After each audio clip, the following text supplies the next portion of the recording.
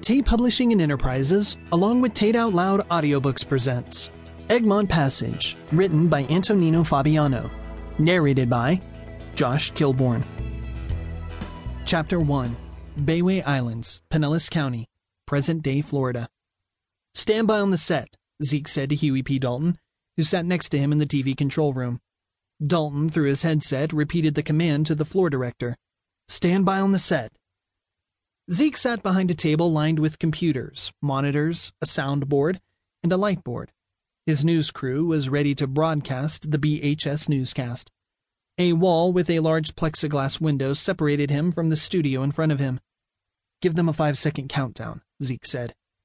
5, 4, 3, 2. Headset over one ear, Huey, the floor director, pointed his index finger at the two students sitting behind the news desk. "Good morning, Bayway High. I'm Isabella, and welcome to our show. We're broadcasting live from our school TV studio. And I'm JJ. Welcome to our broadcast of BHS News."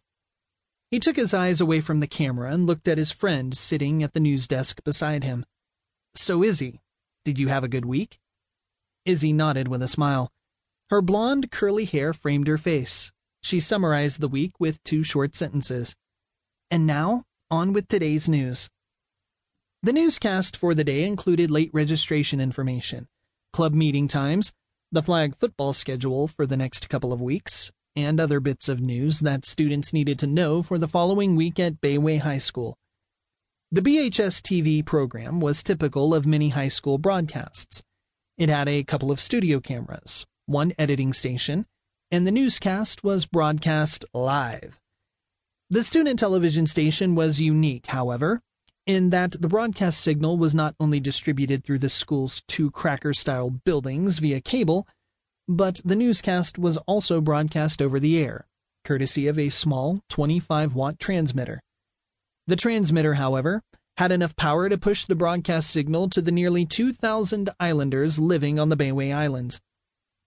Now, for today's weather forecast. Today will be clear and hot, with temperatures in the low 90s. We'll have very little chance of rain. Izzy turned to JJ. "So far, our hurricane season seems to be slow." "You're right, Izzy. And let's hope it stays that way." JJ nodded in agreement. "Although it's definitely not like the season a couple of years ago when 4 hurricanes hit our state, forecasters are keeping an eye on a tropical system off the coast of Africa."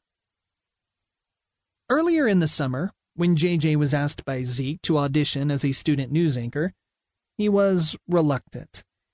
How would he work a TV class into his school schedule? Besides, what did he know about broadcast journalism?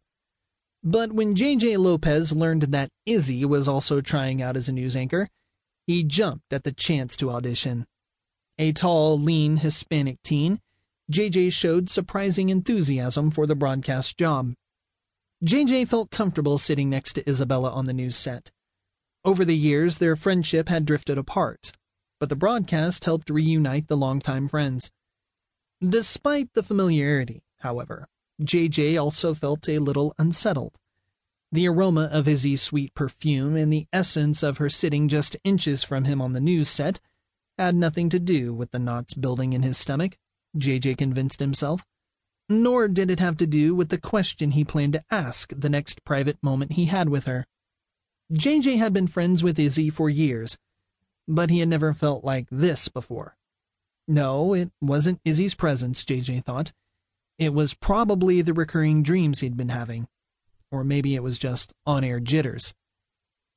In other news, our student council voted last week to support the Bayway Island Civic Association in their fight against gambling boats launching from the island.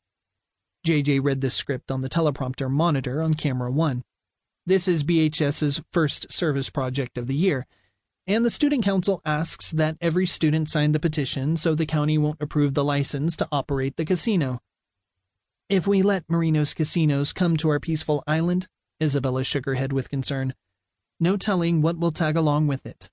We know for certain car traffic will increase quite a bit, and our roads won't be able to handle it." Isabella stared at the BHS student body through the lens of camera 2.